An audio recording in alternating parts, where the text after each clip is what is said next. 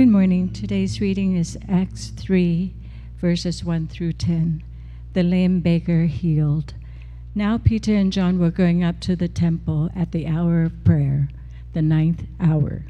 And a man lame from birth was being carried, whom they laid daily at the gate of the temple, that is called the Beautiful Gate, to ask alms of those entering the temple. Seeing Peter and John about to go into the temple, he asked to receive alms. And Peter directed his gaze at him, as did John, and said, "Look at us." And he fixed his attention on them, expecting to receive something from them. But Peter said, "I have no silver and gold, but what I do have I give to you. In the name of Jesus Christ of Nazareth, rise up and walk." And he took him by the right hand and raised him up, and immediately his feet and ankles were made strong. And leaping up, he stood and began to walk, and entered the temple with them, walking and leaping and praising God. And all the people saw him walking and praising God, and recognized him as the one who sat at the beautiful gate of the temple, asking for alms. And they were filled with wonder and amazement at what had happened to him. This is the word of the Lord. Please be seated.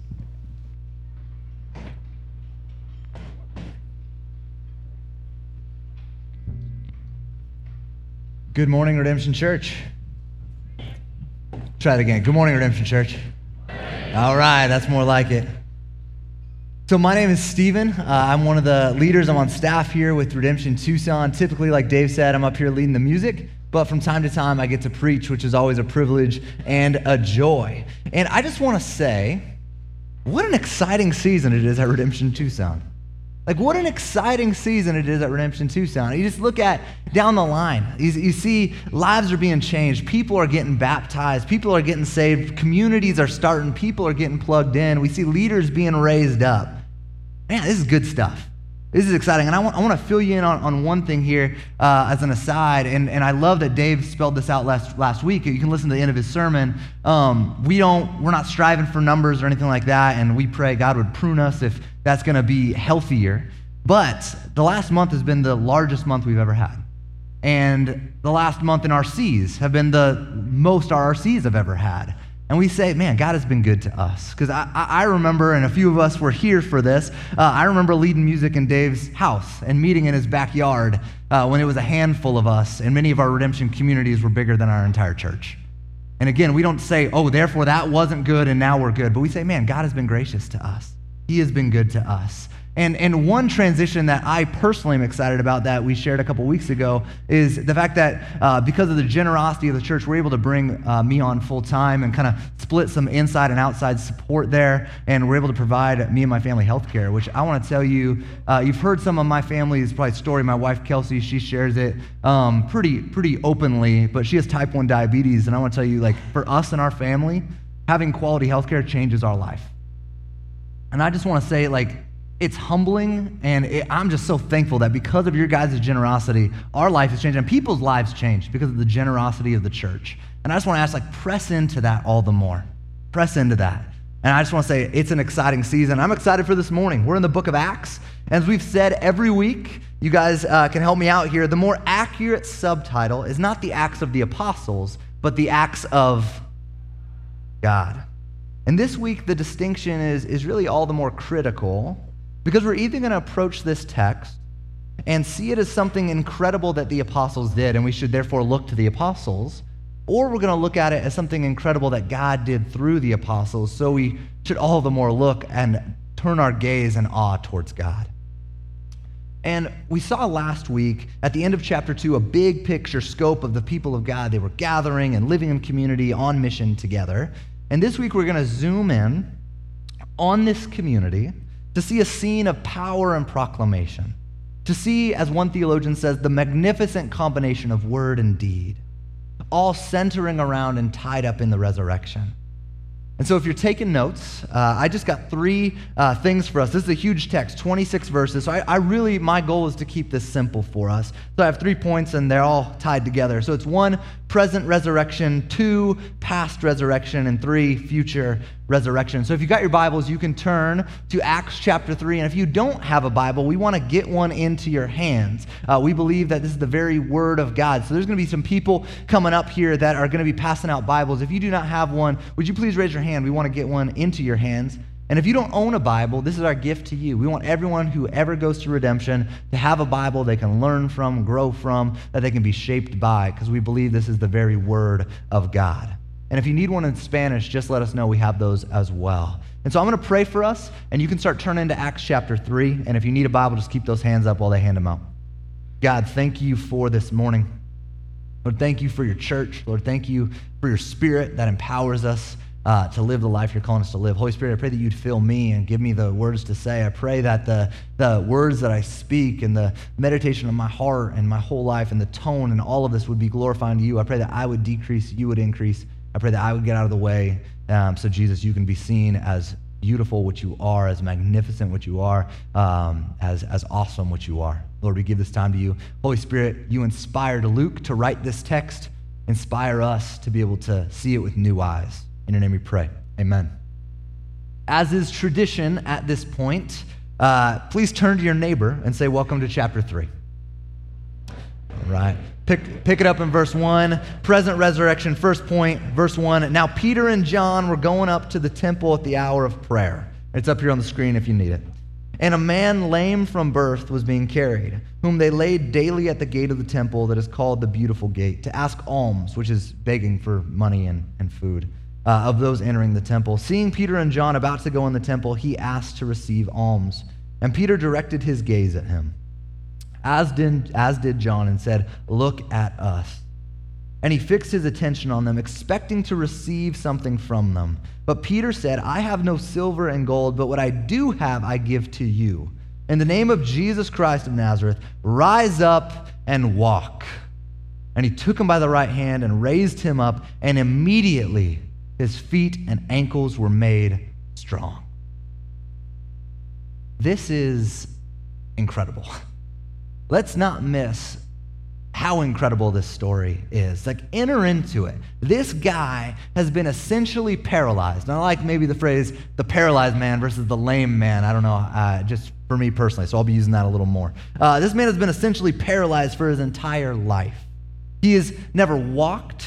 He has never danced. He has never run. He has to be carried everywhere he goes. This man is destitute.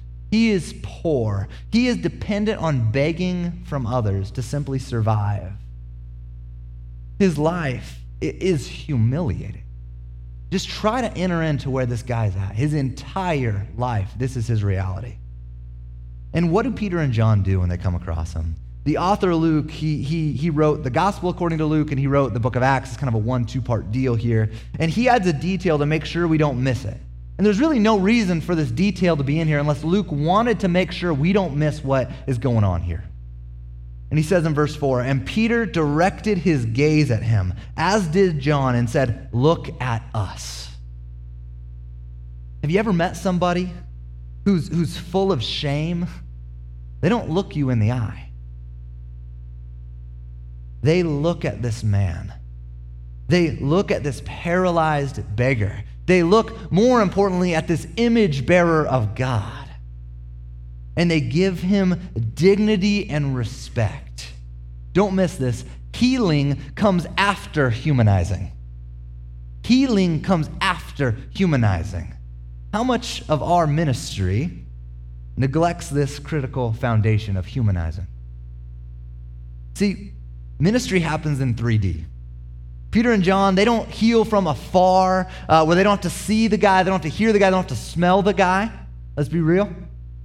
See, this doesn't happen from across the room, and it certainly doesn't happen from across the screen. We're going to go there. Here's the thing, guys. There is a monumental difference between, as one pastor says, philosophizing about ministry and redemption and serving and loving, and actually going and doing it. And many of us, myself included, are really good about putting something out there for the world to see and yet not doing much of it. And I want to say, I don't think social media is bad. I help lead our team that is on social media for the church. I think it's a tool to be stewarded well. but people's lives aren't being changed because you put them on blast in somebody's comment thread on their post, right? Like, that's not where life change happens. I think social media is a tool to get in 3D, to build a relationship with another human being. I believe that, and God can do whatever he wants, but I believe that is where life change happens. See, I don't think this should be, online shouldn't be the end of the conversation. It should be merely the beginning of it. And I pray that all that we do online would be for Jesus' glory, the good of others, and would produce a joy in us. Let's not check out our Christianity when we get behind a screen. I believe conversation digitally should should lead into real action in the physically, if you will. And what we see here is they look at the man in verse 7. They pick him up. They touch the man. They are here in 3D, getting their hands dirty, if you will. And all of this echoes Jesus' ministry. Remember Jesus healing the leper, healing the paralyzed man? This feels like it's just ripped right out of those pages. Like, this story reminds me, as one pastor said, it's like a kid emulating their parents. It's like a kid emulating their parents. And we know, like, I have a friend who lives in Portland, Oregon, and they have a son who's a couple years old, and it's actually kind of freaky how much this kid looks like his dad. Like, it's like a little mini-me running around. Like, it's almost creepy what's going on there. And I know how this works. I did go to Chico State, but I know there's this thing called DNA, and you get sets from each set of parents and going on there. Don't laugh at me. So that going on. And so I know that's, physically how this works. But also, they don't just pick up on our DNA, they pick up on our mannerisms. Kelsey will tell me all the time, that joke you said wasn't funny. You sounded like your dad. And I just be like, you just got to get to my level, and then you'll understand what's going on here. No, the reality is it isn't funny, and Dad, I love you. You'll probably listen to this later. And so there's that, but one of my favorite things is to capture this, because I love this commercial. And so I think it's like a Volkswagen commercial or something. Some of you know this one. Just to capture kids emulate their parents. There's this. It's a kid and his dad playing catch in like their front yard. Some of you know this commercial. And they're playing catch, and the kid goes to throw the ball, but what he does is nothing resembling what throwing a baseball should look like. And I'm going to try this, but if I fall down the stairs, I'm looking at you guys to make sure you catch me. And so this kid like grabs the ball and does like something like that, which looks nothing like how you should throw a baseball. And what you should expect in that situation is the dad to be like, son, don't you ever do that again. Like, that is not, you are misrepresenting our family name. But what does the dad do? Real talk. And what does he do? The dad picks up the ball, and the dad does the same thing. Like, the kid is just emulating his dad in that scenario. And I want to say, if that's any of you, I played baseball in high school. I consider yourself, you get a free lesson from me. That's going to be full of conviction and shame, if that's how you throw a baseball. So we're gonna get there. We, like the apostles, right, are called to love and serve and lead and minister as Jesus did. We're to follow his example. And these guys, they're imitating Jesus, and they're doing it by giving this man the dignity of relationship. They're giving this man the dignity of relationship. And we need to stop turning people, image bearers of God, into mere projects. And we need to stop turning image bearers of God, stop viewing them as merely causes. See, when we reduce refugees, the unborn, the elderly, people of different cultures, if we reduce anyone, anything, to merely a cause, and we neglect their humanity, we are dishonoring them as image bearers, and we are defaming the name of God, who they are made in the image of. These are people. That homeless man has a story and parents who once loved them, and he has potential. Let us not reduce people to merely projects or causes. Let us follow Jesus' example. In this story, it reveals something about humanity as well that I don't want us to miss. And it's that we want way less for ourselves than what God wants for us. We want way less for ourselves than what God wants for us. This man wants alms. He wants food. And God wants something so much more. See, Peter, he addresses this man's true need. And it's not silver or gold or food, but a resurrection. That is what this man leads. They give him his legs. This man is resurrected, and they give him Jesus. They heal him and point him to Jesus. They are ministering, Peter and John, to this man's whole person and not merely one aspect of his humanity. God is in the business of restoring and resurrecting the whole of our lives. God is in the business of resurrecting and restoring the whole of our lives, yet we settle for far less than what God wants to do in us and what God offers to us. We settle for so much less. We settle for mere moments of pleasure when God offers us eternal joy. We settle for little comforts when God calls us to be united to the Prince of Peace. See, we settle for approval found in being liked and appreciated and followed when God is calling us into an intimacy without shame with Him where you're fully known and fully loved. See, we strive for positions of power and influence, yet God says we will reign with Christ. See, we settle for strength found in ourselves when God offers us power beyond ourselves. The Holy Spirit dwells in us if we are a Christian. And it says the same Spirit, the same power that raised Christ from the dead, dwells in us and gives us power and raises us to new life. I don't care how strong you are not strong. We need power beyond ourselves, and God offers it. We settle for mere behavioral modification, and God offers complete and is committed to complete transformation. See, we settle to build a fragile identity on what we achieve, and God has given us an unshakable identity built on what we receive in Christ. See, we settle for being good. God's committed to making us new. Guys, we settle for so much less than what God is committed to do in us, and we settle for so much less than what God offers to us. And God loves us too much to give us anything less. God loves us too much to give us anything less. Pick it up in verse 8. And leaping up, he stood and began to walk and entered the temple with them, walking and leaping and praising God. What a beautiful picture. And all the people saw him walking and praising God and recognized him as the one who sat at the beautiful gate of the temple asking for alms. And they were filled with wonder and amazement at what happened to him. Notice the first thing this man does. The first thing this man does, when he's healed, he runs into the temple. He runs into the presence of God. And this man, he's not just walking there, right? Like he is leaping there. Like he is leaping there. He is celebrating on his way into the presence of God. His whole life changed. Christian, Christ has changed you, amen? I'm going to try that again. Christ changed you, amen?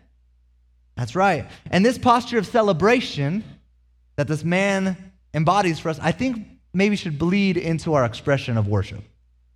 And I'm not going to try to make a clean transition. I'm just going to let the Holy Spirit do his thing here, okay?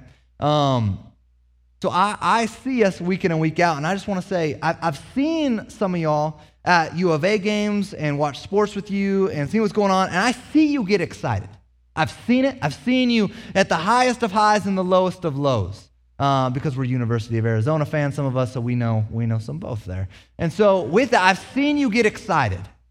And I just want to say, I've seen you raise your hands, I've seen you raise your voices, and yet we come in here and this is our posture.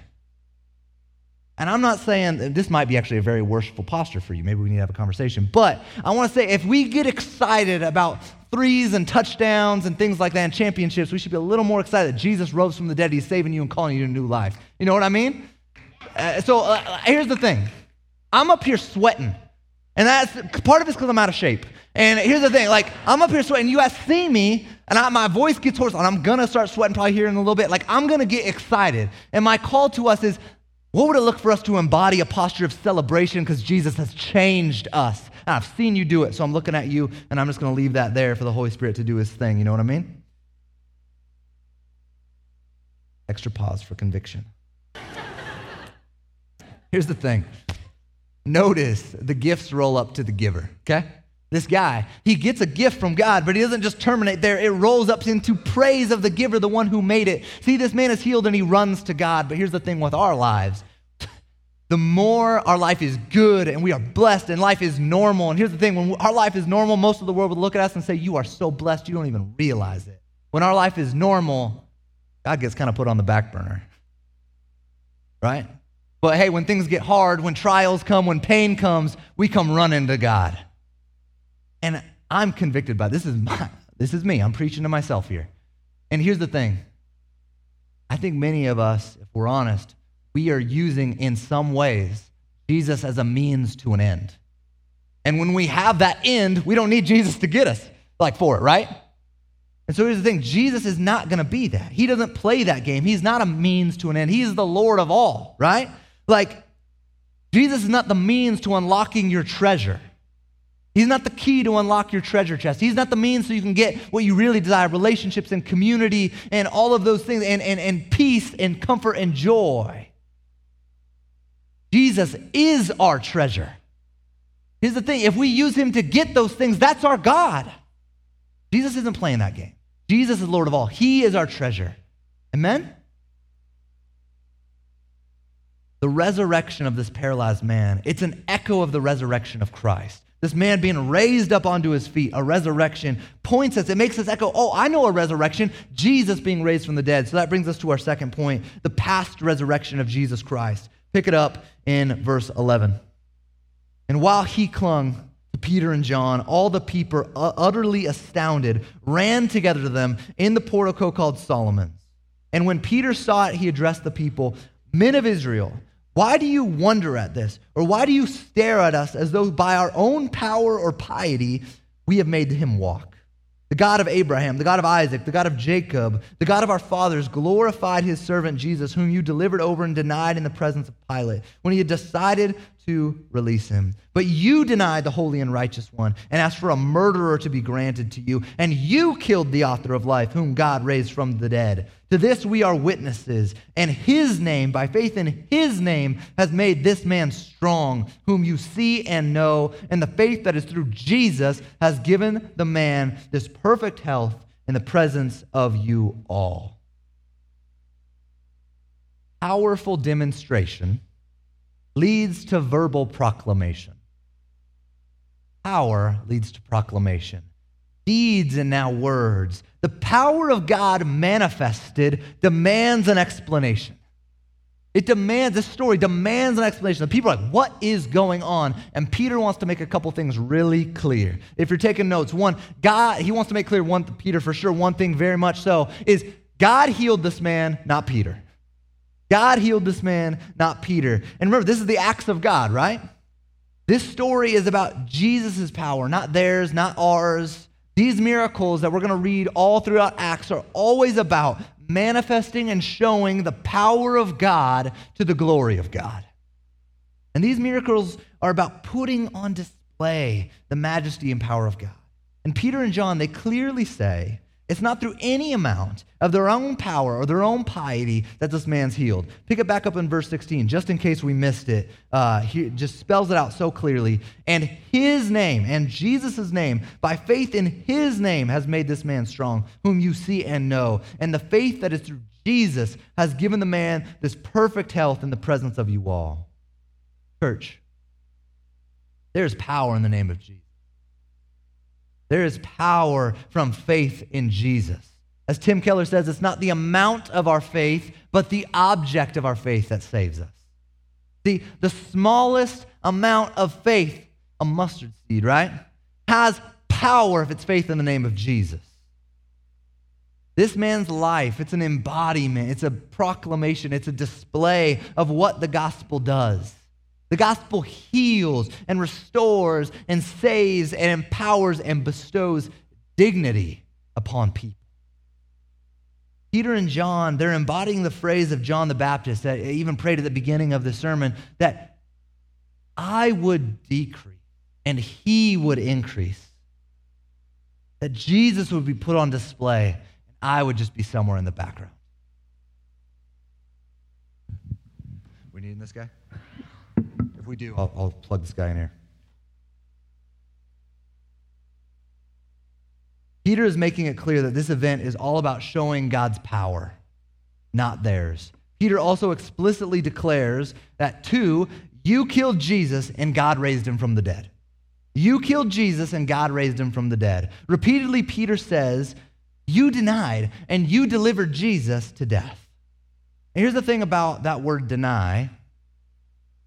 It's in verse 13 and 14. It's the same word Luke uses to describe Peter's denial. We talked about this a couple weeks ago. Luke wrote the gospel according to Luke, and he wrote Acts, okay? And he uses the same word about Peter's denial as well as these guys denying Jesus. And don't believe the lie, church, that you need to get some space between you and your last big sin. I got some issues with even that language. That you need to get some space between you and your last big sin, and then God will be able to use you, and then he'll answer your prayers, and then God will love you. It's built on Christ's work, not yours anyway. Do not play that game. That is a lie. Christian maturity is not found in sinning less. Christian maturity is found in how quickly you run to Jesus when you sin. I want to repeat that just in case we missed it. Christian maturity is not found in sinning less, because the Holy Spirit's always revealing new areas of growth and repentance and change. In fact, you probably feel like you're sinning more. Some of you are like, amen. Christian maturity is found how quickly do you run to Jesus when you do sin? How quickly does it take you to get to the cross? See, Peter is revealing the collective guilt and responsibility of the people. These are Jewish people in Jerusalem, right? These are the guys who asked for Barabbas. These are the guys who denied Jesus. These are the ones who demanded Jesus to be crucified before Pilate. Peter is not shying away from saying, you are guilty. And the same is true of us today. Our sin is that serious that we all stand before God guilty. The scriptures are the great equalizer, for they say that we every one of us, have sinned and fallen short of the glory of God, and that the wages of sin is death. That's why we do confession every week. We pause and we confess our sin, declaring we are guilty. Look at verse 15. It's going to be up here just by itself. You killed the author of life, whom God raised from the dead. Us being guilty is not the end of the story.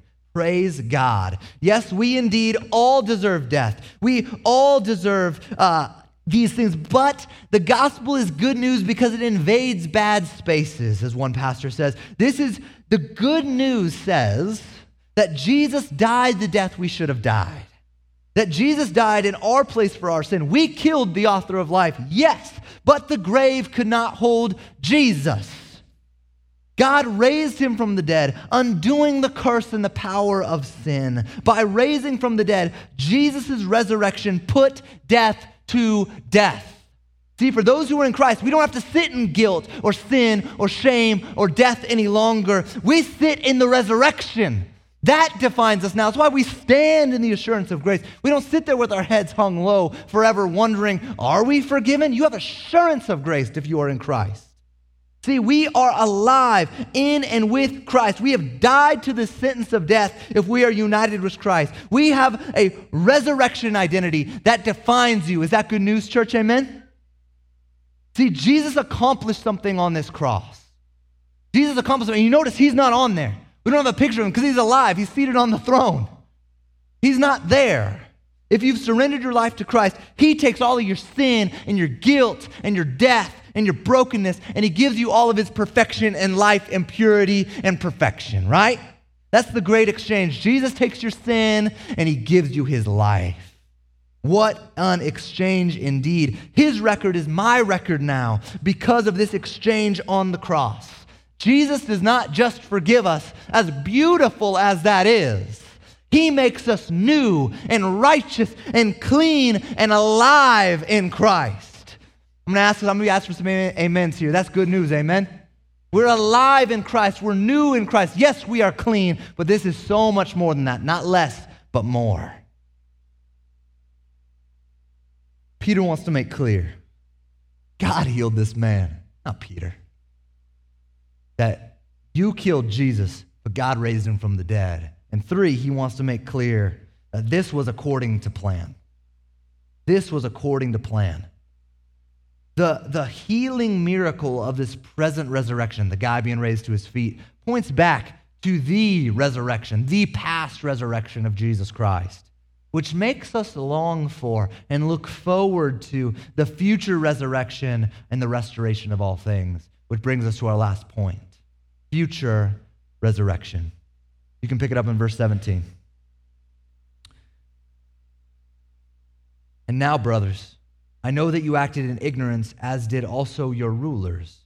But what God foretold by the mouth of all the prophets that his Christ would suffer, he thus fulfilled. Verse 22. Moses said, the Lord God will raise up for you a prophet like me from your brothers. You shall listen to him in whatever he tells you. And it shall be that every soul who does not listen to that prophet shall be destroyed from the people. And all the prophets who have spoken from Samuel and those who came after him also proclaim these days. You are the sons of the prophets and of the covenant that God made with your fathers, saying to Abraham, and in your offspring shall all the families of the earth be blessed. God, having raised up his servant, sent him to you first to bless you by turning every one of you from your wickedness. See, Peter is making it abundantly clear that this Christ event, this death and resurrection, was according to plan.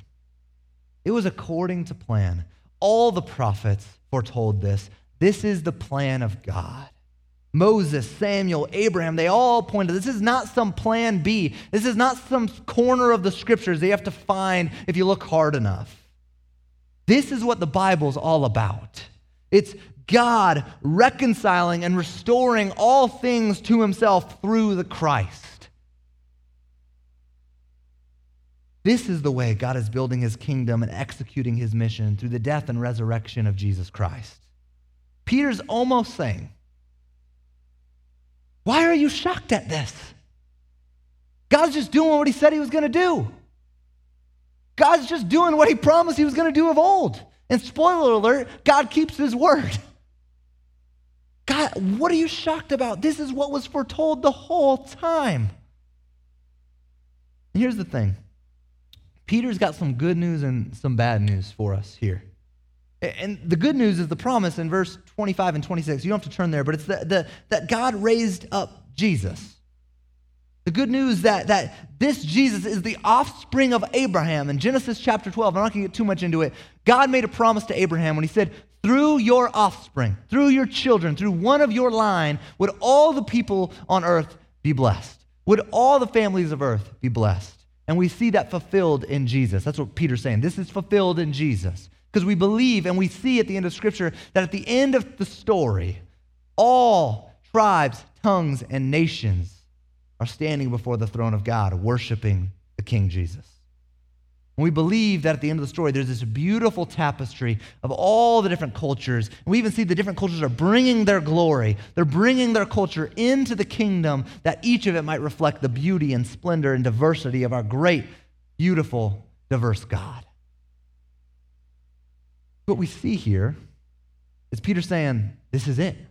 This is the offspring who would bless all the people, because God's calling all people to bend a knee to him, and he's calling people from every tribe, tongue, and nation to himself.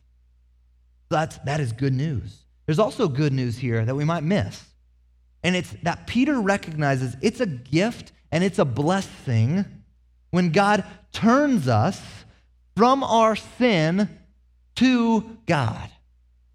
That is a blessing. Church, I'm not saying our life is going to be easy. In fact, our life might get harder. But I am saying this. God saves us from experiencing so much pain because he is committed to calling us to himself and away and out of sin. Think about, where would you be at if God didn't call you out of sin? Where would you be at? I think about, like, this is probably a little funny and honestly sad. Like, I got kicked off my high school baseball team my senior year because I cussed out my coach. Yeah, pathetic. It's like, and I think about that, I'm like, what God, where would I be at if God didn't save me, call me out? Like, there's these, I don't know if you know the, like, Dude Perfect, like, videos. There's this thing, they'll do these stereotypes, and one's like the rage monster. And it's like, that'd be me, like without Jesus, okay? And I think about, like, how much pain has God saved me from? How much has God save me from, because he's committed to turning me from my sin into himself.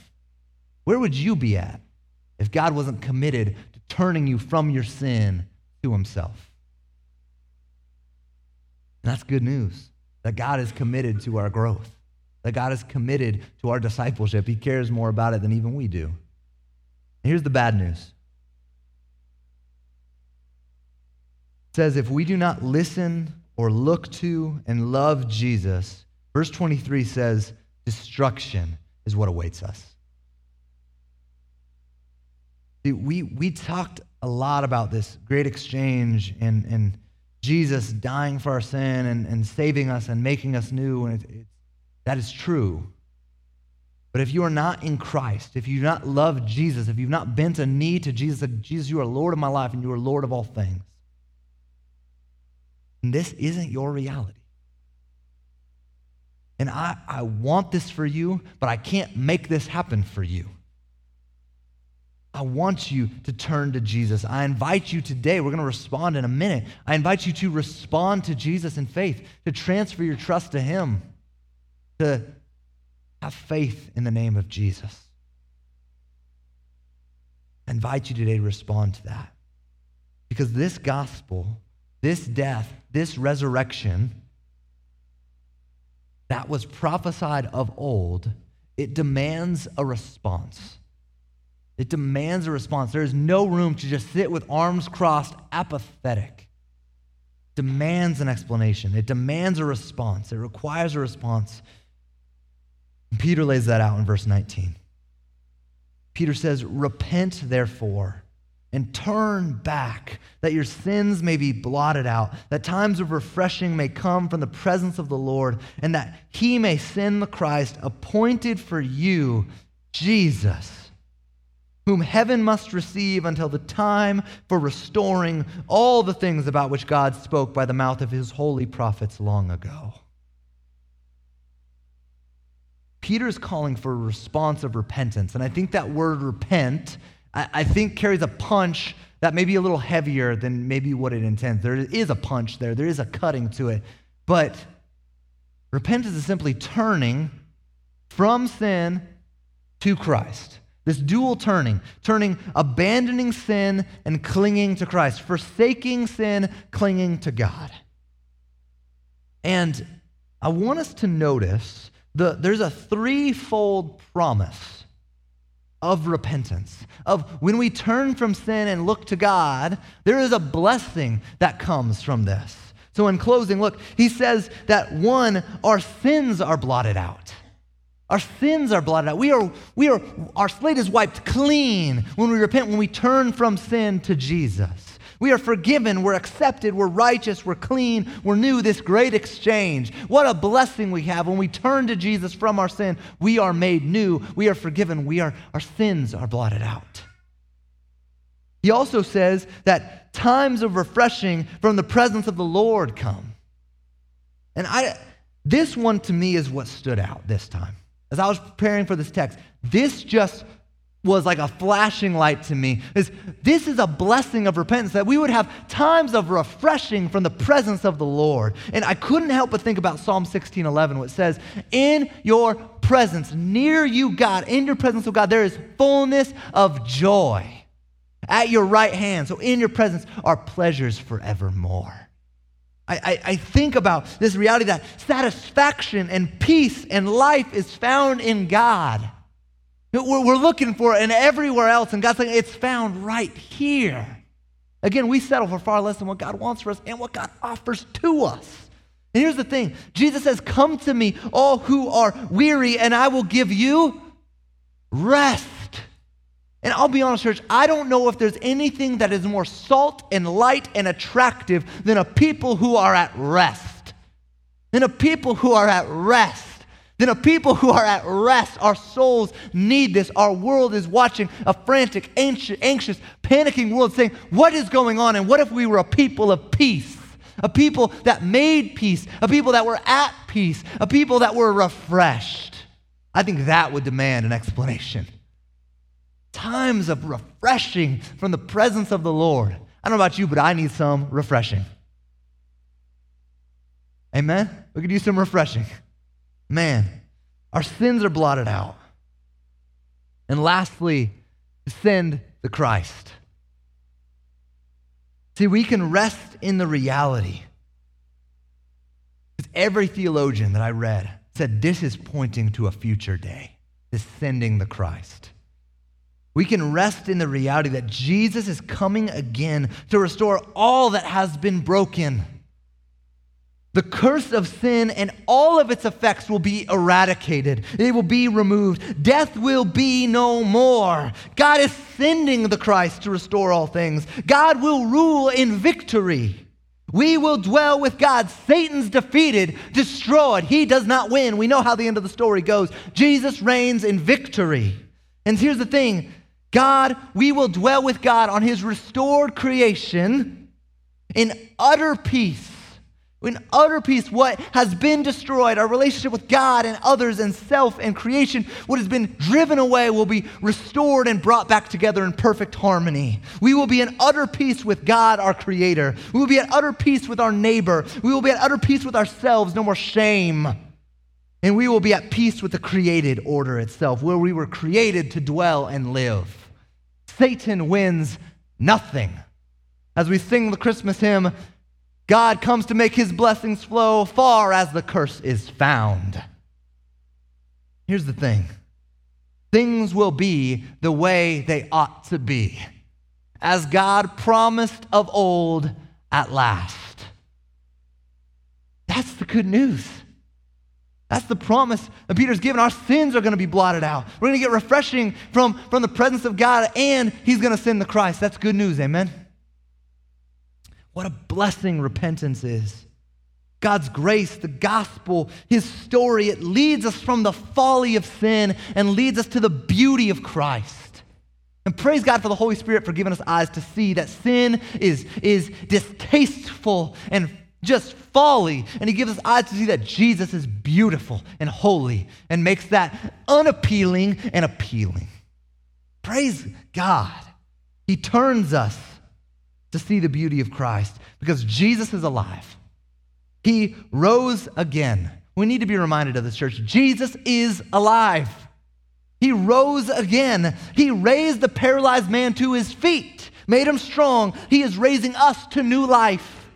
And he's coming again to usher in this resurrected life, this eternal kingdom and blessing forevermore. That's the good news, church. That is the good news. So let us turn now to Jesus. Let us turn to Jesus and respond to him. Let's pray.